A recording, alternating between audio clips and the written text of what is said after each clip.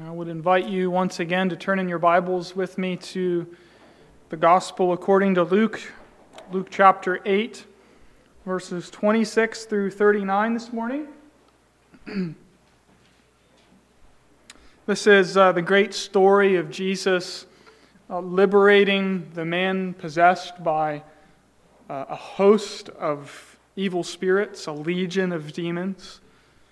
Now you can pretty much ignore the sermon title for this morning. In the middle of the week when I put the bulletin together, I was thinking we'd focus on the victory of Christ in this passage and his power that is on display over the forces of evil. And that is certainly a lesson of this passage. But as I continued to study throughout the week, I kept coming back to the end of this story where Christ has shown his grace to this man. He's delivered this man. And the shepherds and the people of the town and the countryside respond not with praise, but with fear. Really with terror. And they want Jesus out of town as quickly as possible. I want us to think about that today. Why is it that after seeing the grace of Jesus, these people are afraid and they want Jesus gone? We'll think about that this morning as we come to this passage. But before we read our text, let's pray and ask for the Lord's help. Our Lord, we know that as we open our Bibles, we know that you alone can open our hearts and our eyes and our minds to read and understand and to receive all that you would say to us. And so we ask that the Holy Spirit would be here, allowing us to discern and to believe and receive all that this portion of your word teaches us. Open our eyes to see the free grace of our Lord Jesus Christ, and may we, like this man, bow before him in wonder, love, and praise. We pray these things in Jesus' name. Amen. Luke chapter 8, 26 through 39. Let's hear the word of God. Then they sailed to the country of the Gerasenes, which is opposite Galilee. When Jesus had stepped out on land, there met him a man from the city who had demons.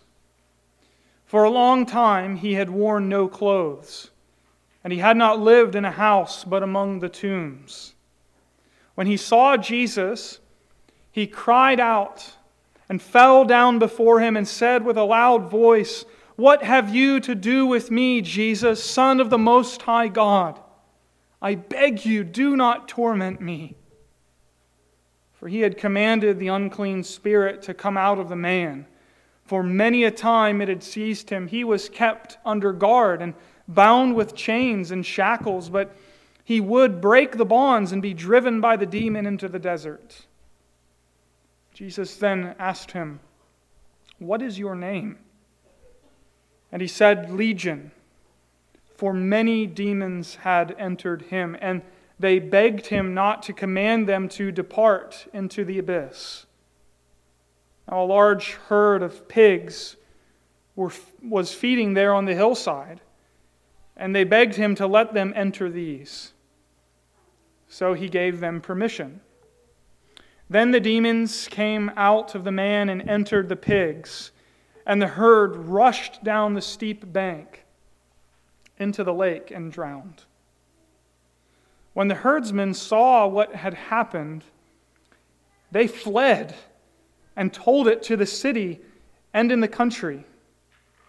Then people went out to see what had happened, and they came to Jesus and found the man from whom the demons had gone, sitting at the feet of Jesus, clothed and in his right mind. And they were afraid. And those who had seen it told them how the demon-possessed man had been healed. Then all the people of the surrounding country of the Gerasenes asked him to depart from them, for they were seized with great fear. So he got into the boat and returned.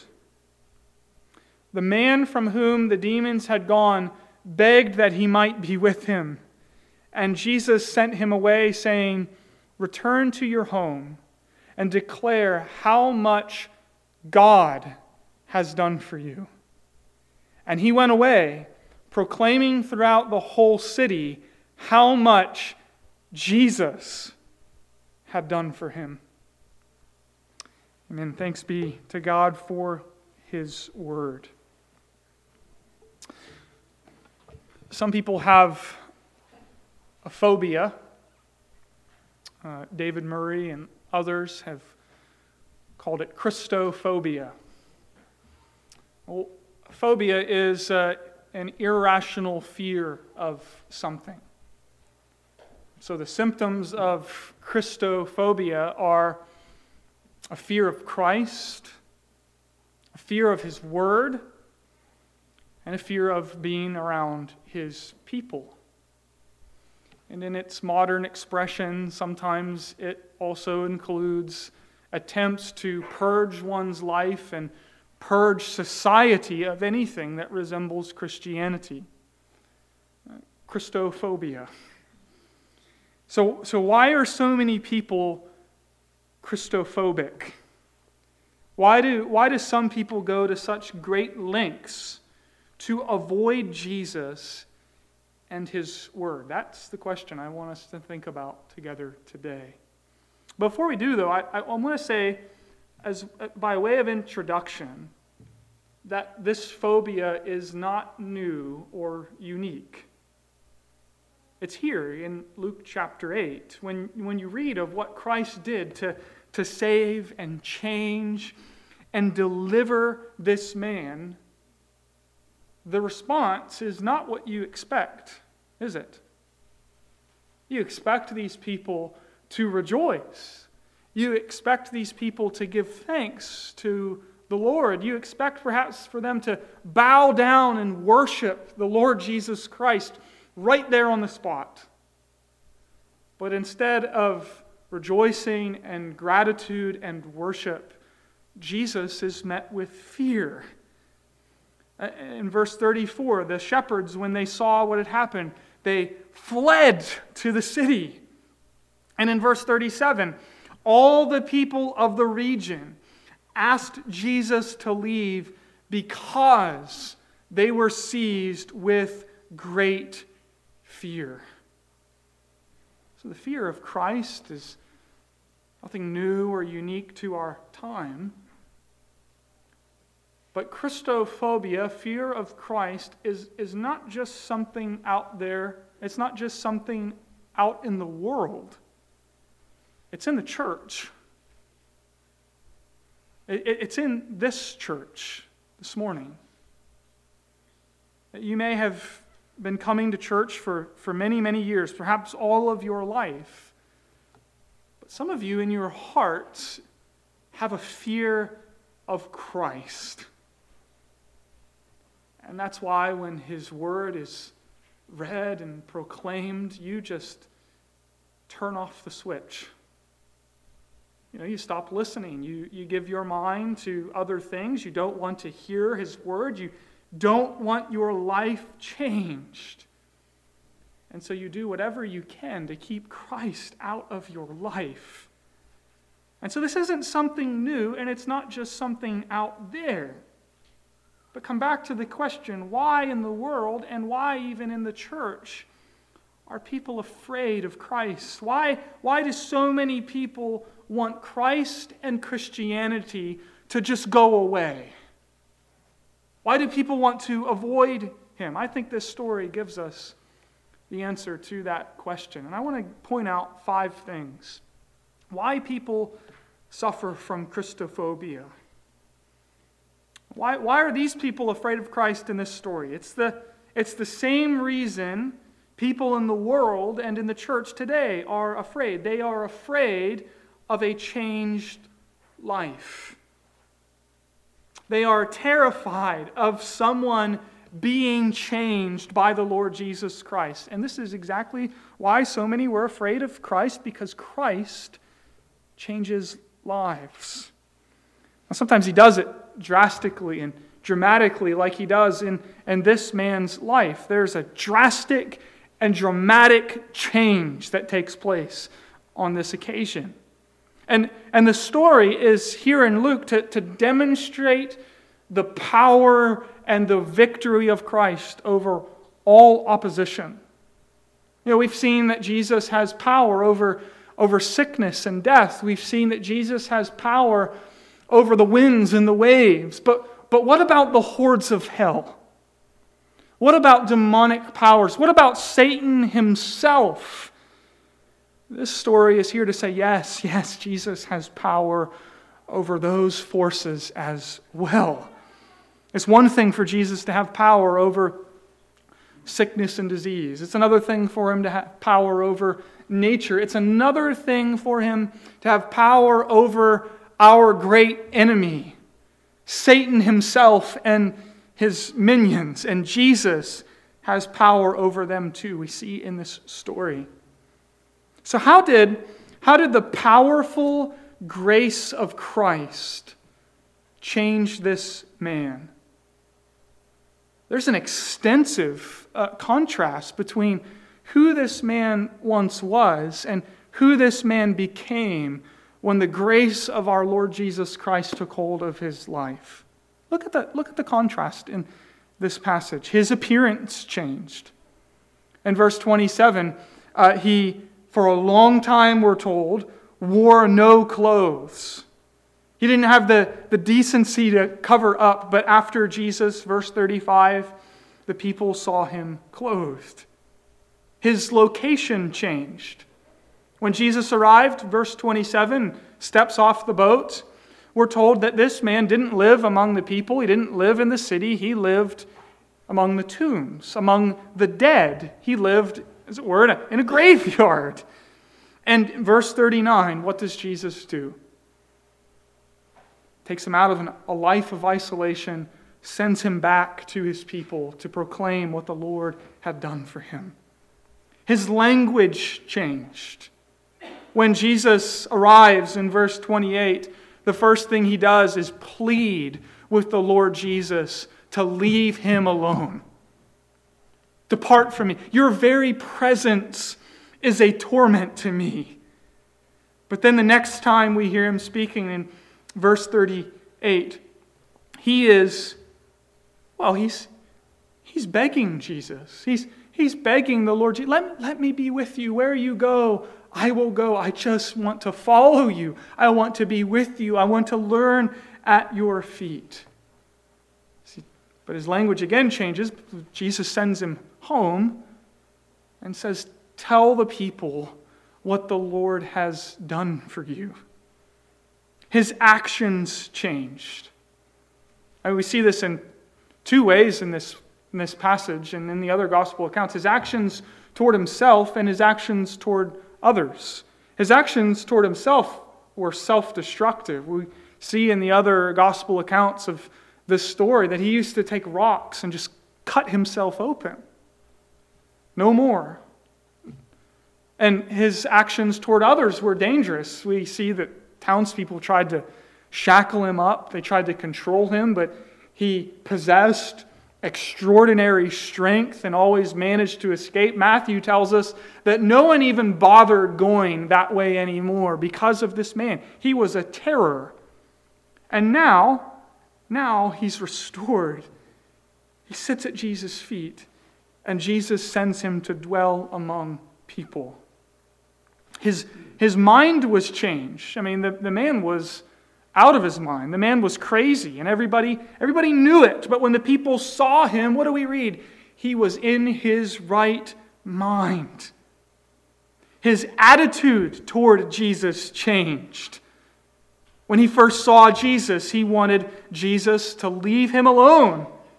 He wanted nothing to do with the Son of God Most High. But after Jesus showed his grace and power to save, Jesus became the most precious thing in his life. His joy and his delight was to learn and listen to his master. And we can see that the governing power of his life changed. No longer was he a slave to sin and demonic forces, but he was now a slave to Christ and the Spirit that dwelled within him.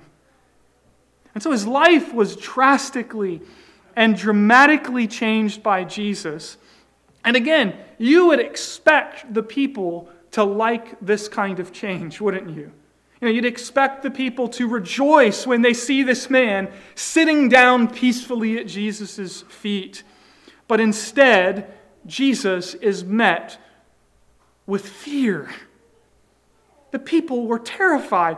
They want Jesus to get out of town, to leave the region as soon as possible. And so one reason people fear Christ is because he changes others' lives. A second reason people don't like Christ being around, his presence, is because when he changes someone else's heart, it exposes their own sinful hearts. That makes sense? When Jesus changes a sinner's heart, it exposes other sinners' hearts. I think that's one of the things that's going on in this passage. It is just a downright hideous truth. But it's true that sinners always want a worse sinner to be around. Isn't that true? Sure, I commit some sins here and there that I need to be forgiven for. But thankfully, I am not like that demoniac who lives out in the tombs. He's the one who really needs to get help. He's the one who really needs God's grace. And you see what people are doing there. We set aside God's standard. We set up our own. And we write our own test so that we can pass. And this is one reason the people were scared and actually hated what Jesus did to this man, because it made them feel exposed. Some of you have experienced this in your own conversion. Your life was a mess. You were enslaved to all kinds of sin.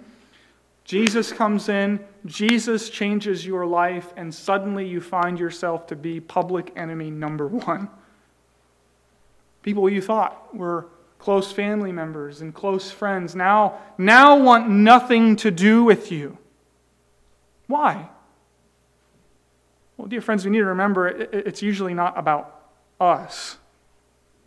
And it's usually all about the Lord Jesus. It's usually all about his holiness and the work that he's doing in the lives of his people. And you see, as long as this man remained a total lunatic, the people of God could always look at him and say, "Thank God I am not like that man." But when Jesus changed this man, suddenly their hearts were being exposed. It is an ugly, ugly truth, but this is why some people in the world, and it is why some people in the church do not like seeing someone's life changed by Jesus. Because it exposes our own sinful hearts, dear friends. So people have Christophobia because he changes lives, he exposes hearts.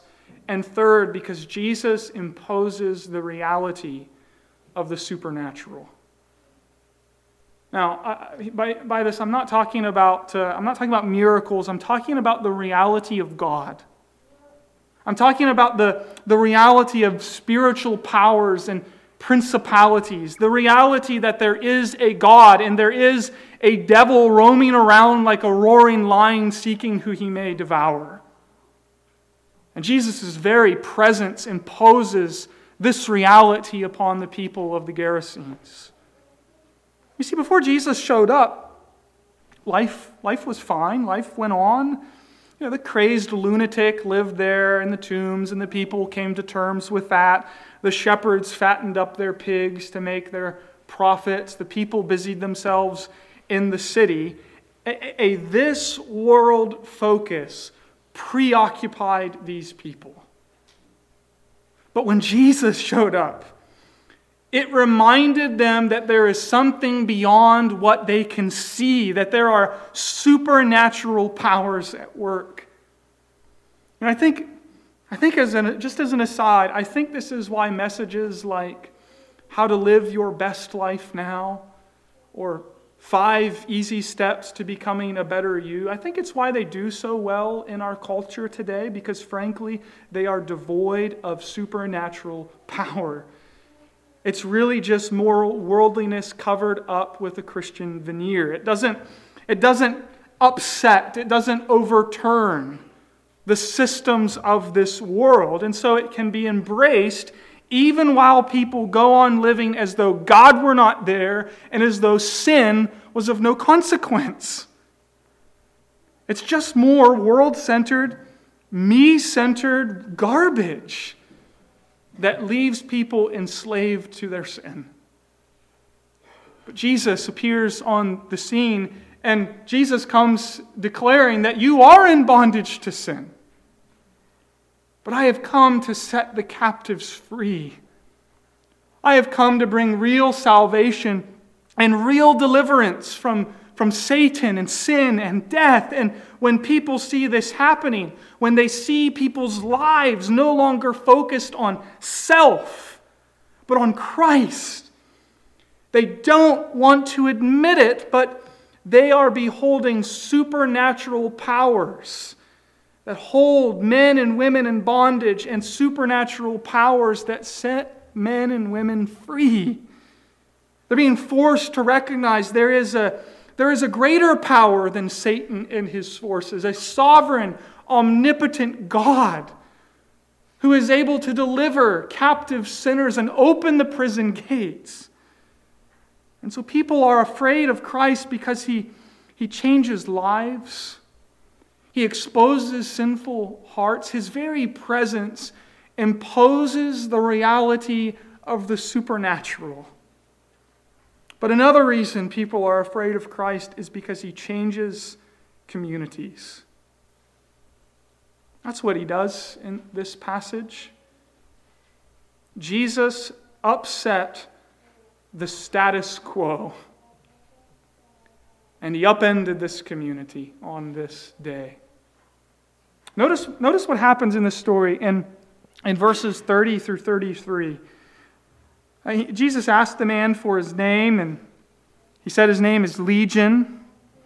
Now, I don't think that was his actual name. You can disagree with me if you want, but Legion, is a Roman military term referring to the largest unit in the Roman army, usually between 3,000 to 6,000 foot soldiers. And so this man, when Jesus asks him his name, he says Legion, and it really is an indicator of his condition. He was possessed by an army of demons.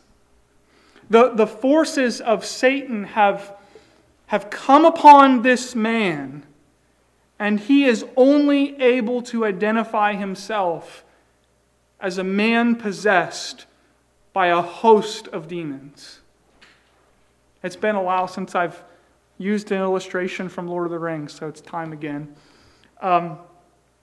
This story, it reminds me of a character from the Lord of the Rings, when the scene is Aragorn and Gandalf and the forces of Gondor are at the Black Gate of Sauron.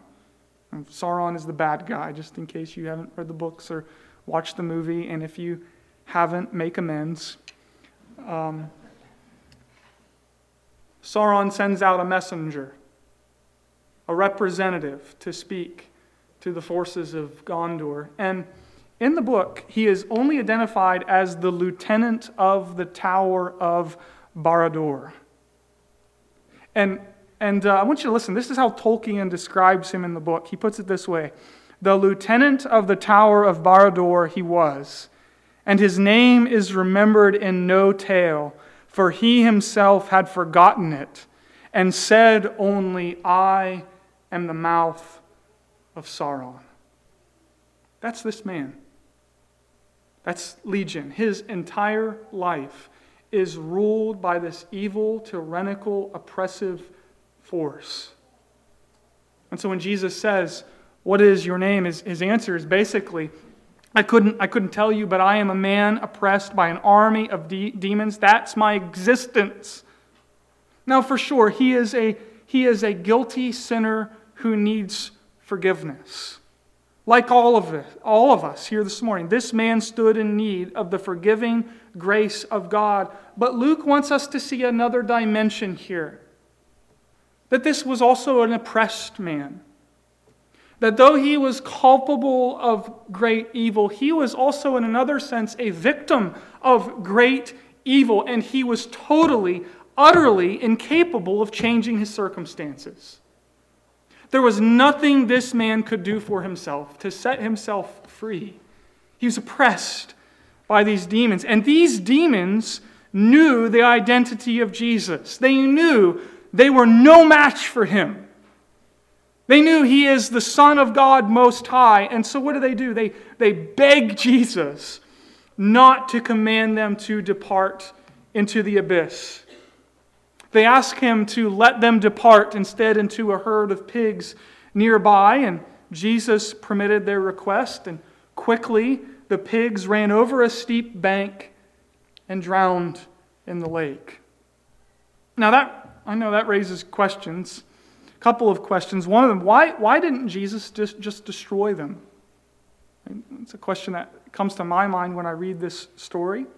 That's what the demons were asking to avoid when they say, "Don't cast us into the abyss of hell." They know that Jesus is able to do that. So why didn't Jesus simply do it right there on the spot and cast them into the abyss of hell immediately? I think the basic answer of the Bible is simply that it wasn't time for that. We know that when our Lord Jesus Christ returns, the final judgment will take place. And Satan and all those who fell with Satan and those who do not obey the gospel will be cast into the abyss, cast into hell. But others read this story about the pigs and Jesus allowing the demons to go into them and running into the lake and drowning this herd of pigs, and they think this is really cruel. This is brutal stuff. Actually, this is one of the reasons Bertrand Russell, some of you know the name Bertrand Russell, who wrote Why I Am Not a Christian, a famous atheist during the 20th century. This was one of his arguments why he was not a Christian, because of this passage. Jesus acts immorally here, he says. Well, I think that entirely misses the point of this story. Think about it. Who was this man before Jesus came? He was a man who was self-destructive, harmed himself. He was dangerous toward others. Jesus comes and Jesus delivers him, sets this man free, and now this man is able to dwell among people again. And Jesus casts out the demons. They go into the herd of pigs, and frankly, I have no idea what that means, but it must at least mean that they had control over them. And what do? They immediately run them over the bank to their own destruction. What is the lesson of this story? Dear friends, Jesus comes to bring salvation and restoration.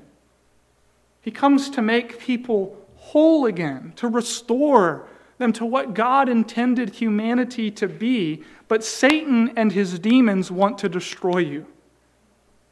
Now there's a lesson for the Christian life, because what is one of Satan's tactics? It is to get you to believe that the commandments of Christ are harmful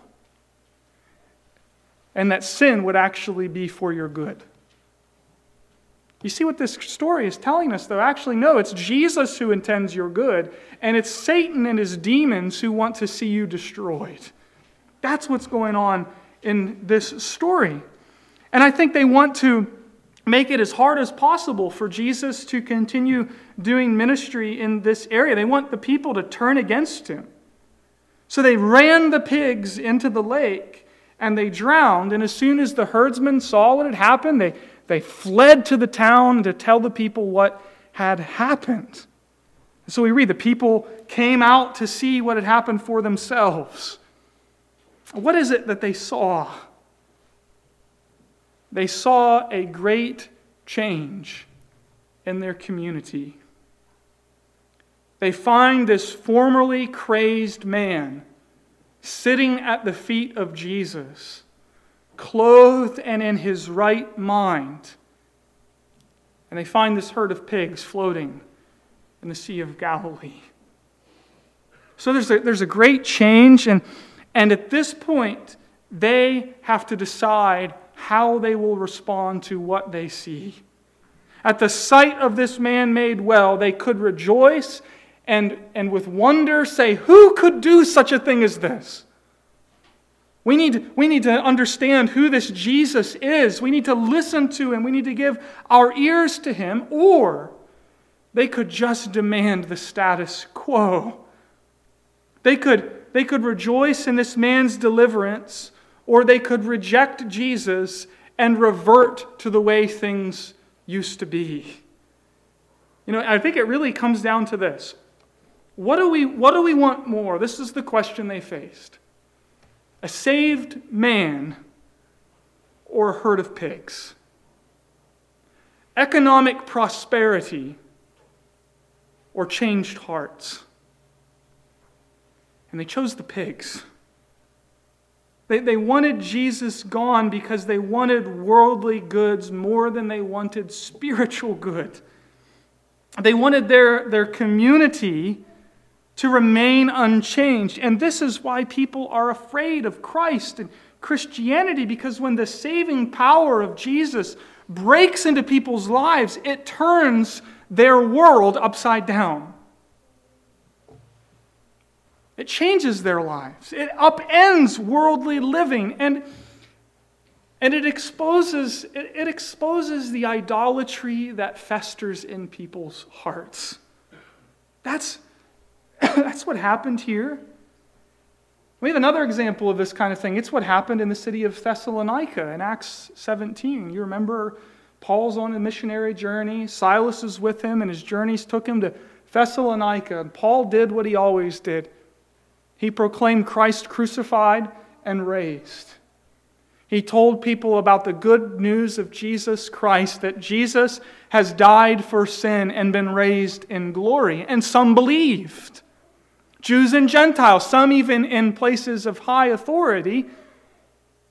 And the change of their hearts was leading to a change in their lives, and that change in their lives was leading to a change in Thessalonica. And people in town didn't like it. So you remember what they did? They started a mob. They formed a mob, and they wanted Paul, but they couldn't find him, so they grabbed Jason and fellow believers, and they dragged them before civil authorities, and they say, these men who have turned the world upside down have come here also.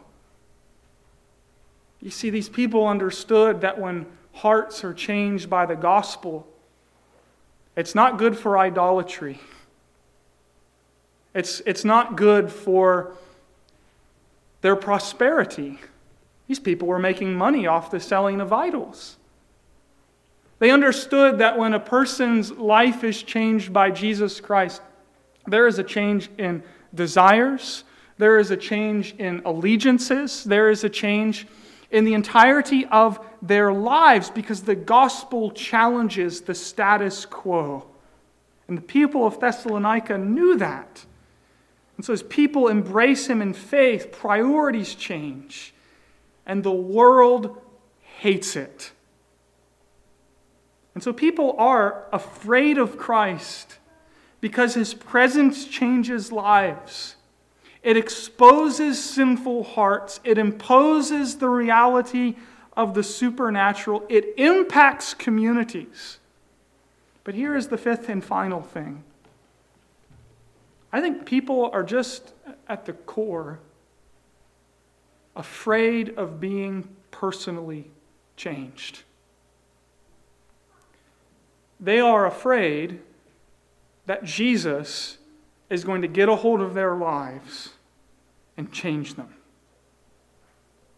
You see, some people, and I think this is true in the church, dear friends, some people want a little bit of change in their lives. Just enough to fit in, just enough not to stand out. They want controlled change in their lives, kind of like a controlled burn.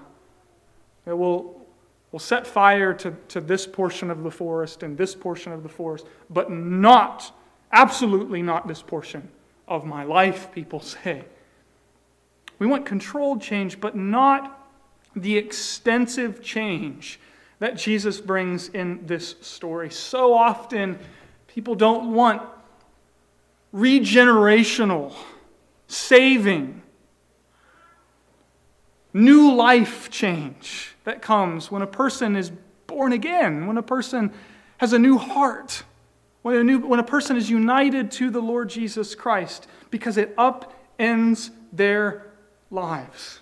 This is just coming to my mind, I think of Rosaria Butterfield. Some of you know her story. She was a lesbian who taught queer theory and is now the wife of an RPCNA pastor.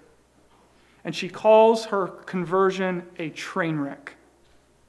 I think that's right on. That's what Jesus will do to our lives, dear friends. He will turn them upside down. And people don't want the kind of change Jesus brings in this story. And so we clean up ourselves a little bit. We say, don't talk to me about change at the very core and center of who I am, because I will not have it. But dear friends, that is what the gospel is all about.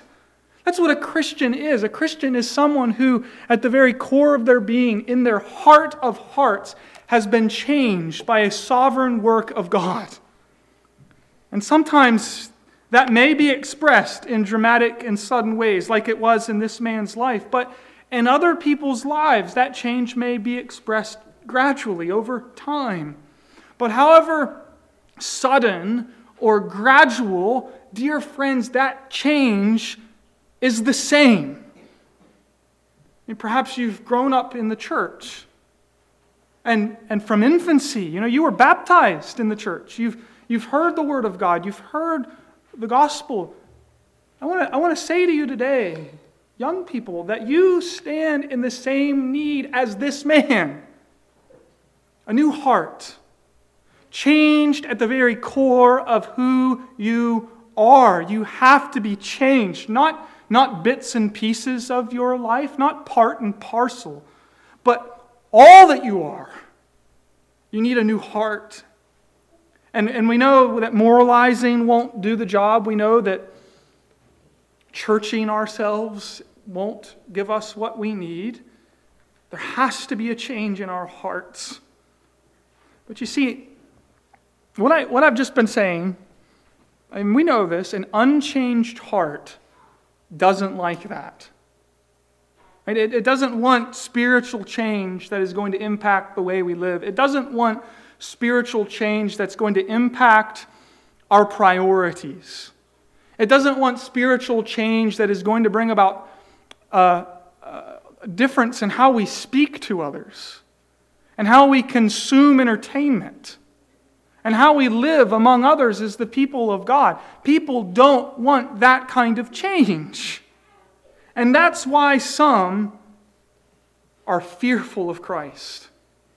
That's why some don't want Christ in their lives. And so an unchanged heart fears real, deep, personal, everlasting change. But my friends, I think this story shows us something that is to be far more fearful than that. I think it's not the changed life these people should be afraid of. It is, in fact, an unchanged life that should have struck fear into their hearts. Just think with me of these people who were afraid of Jesus. Think with me of this community of people who said to Jesus, "Depart. Get out of our lives. We don't want you here. My friends, they are in a far, far more fearful position than this man.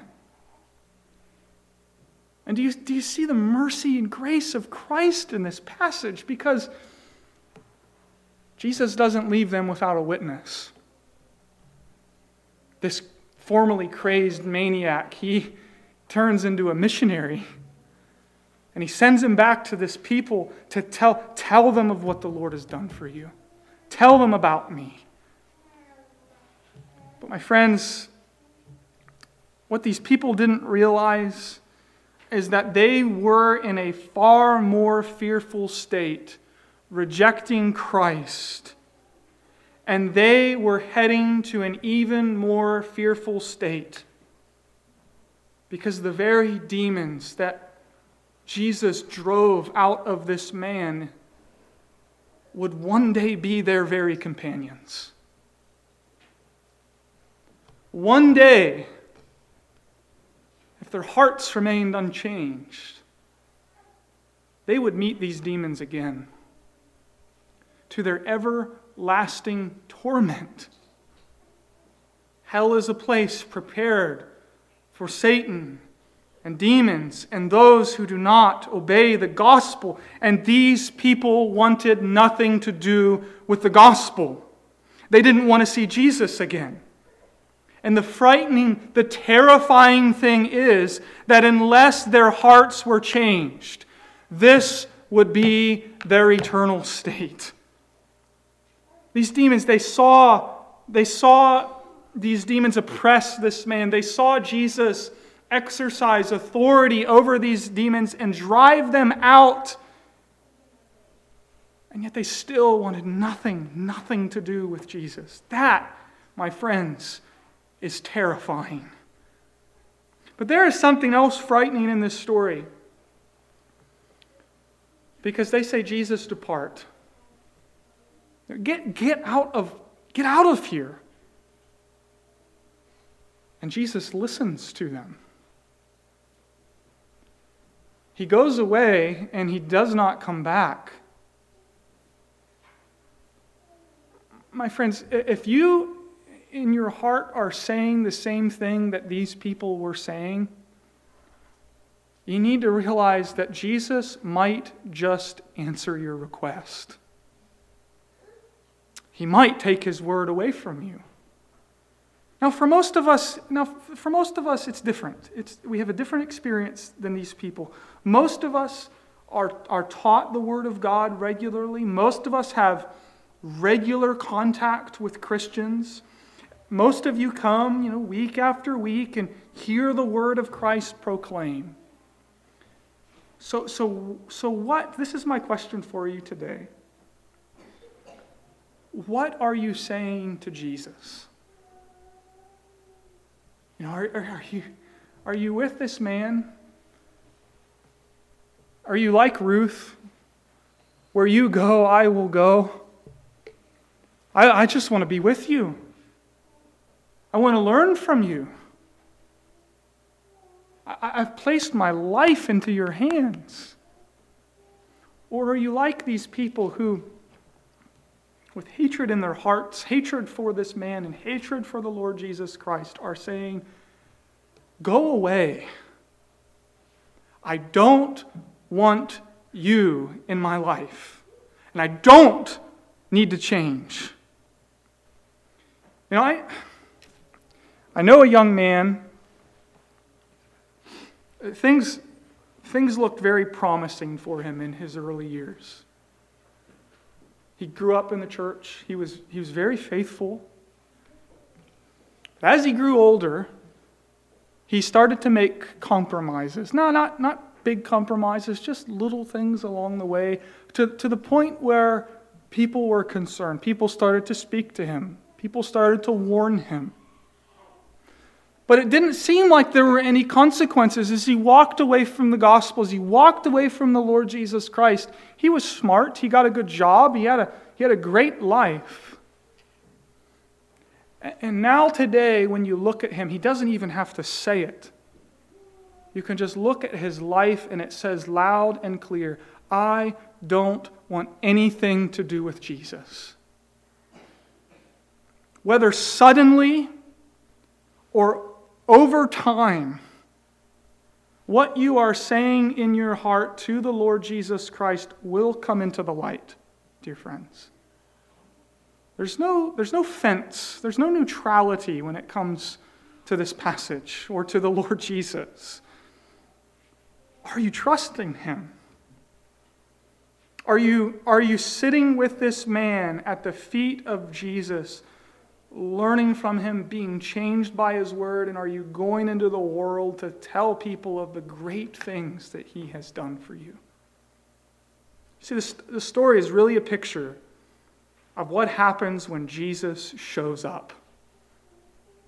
We either entrust the whole of our lives into his gracious hands, or we say, depart.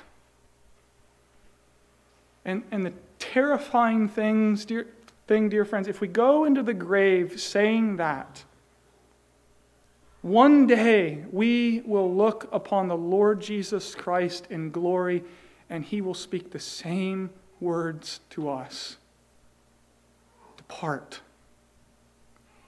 I never knew you. I think at the end of the day, this passage comes down to a choice, really. Pigs or Christ? A life unchanged, live for self, or new life in the Lord Jesus Christ? Well, my friends, let's trust him and give our lives to him and learn from him. Let's pray together. Lord, we thank you for coming to us with your word, not leaving us in darkness, but revealing to us the saving work of your Son. May we all say today from our hearts, my trust is in the Lord Jesus Christ, and my delight is to sit at his feet. We pray these things in Jesus' name. Amen.